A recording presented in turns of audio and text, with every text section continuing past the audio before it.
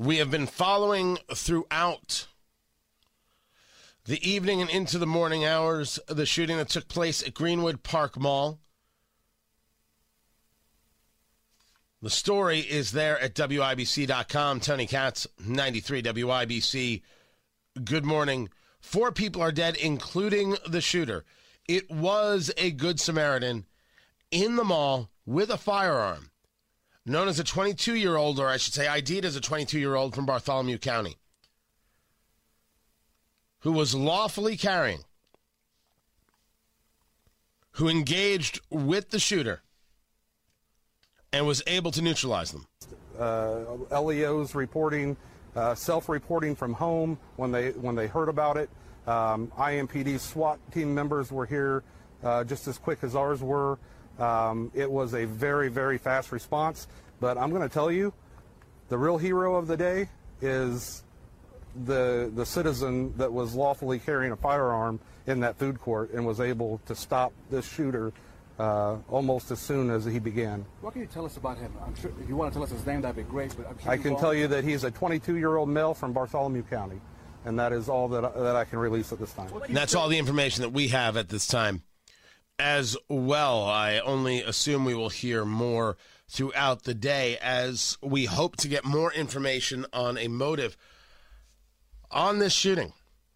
And more importantly, we have 3 people who were killed in Greenwood. Not an easy morning for Greenwood or for any of us to wake up to. Our conversation continues of why.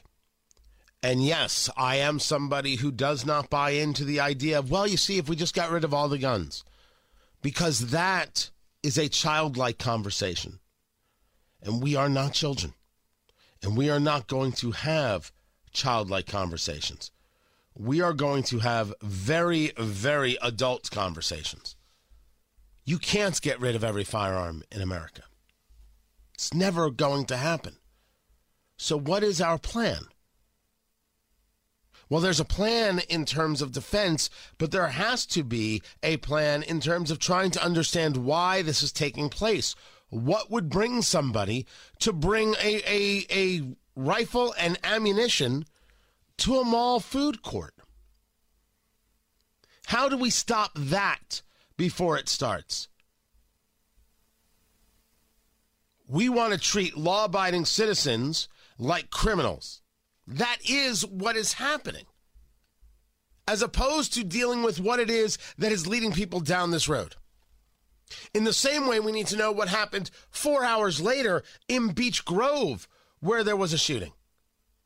There was a shooting that took place quite literally hours later, 1 dead and 3 injured. Never mind the regular murders that take place at Indianapolis. Different people, different places, different motives, different ideas, still societal breakdown. What's causing this? And how do we work to fix it? What do we change? If you tell me, well, the problem now, after all this time, is the Second Amendment, I'm simply telling you no. That doesn't make sense. So stop engaging the thing that doesn't make sense and do the... What is the expression they like to use on the racism? You got to do the work. But no, they don't want to do the work. They just want to stop you from being engaged with the Second Amendment. I cannot abide such a thing. I won't abide such a thing. I won't have it. Simply, that's avoidance. Avoidance doesn't do us any good.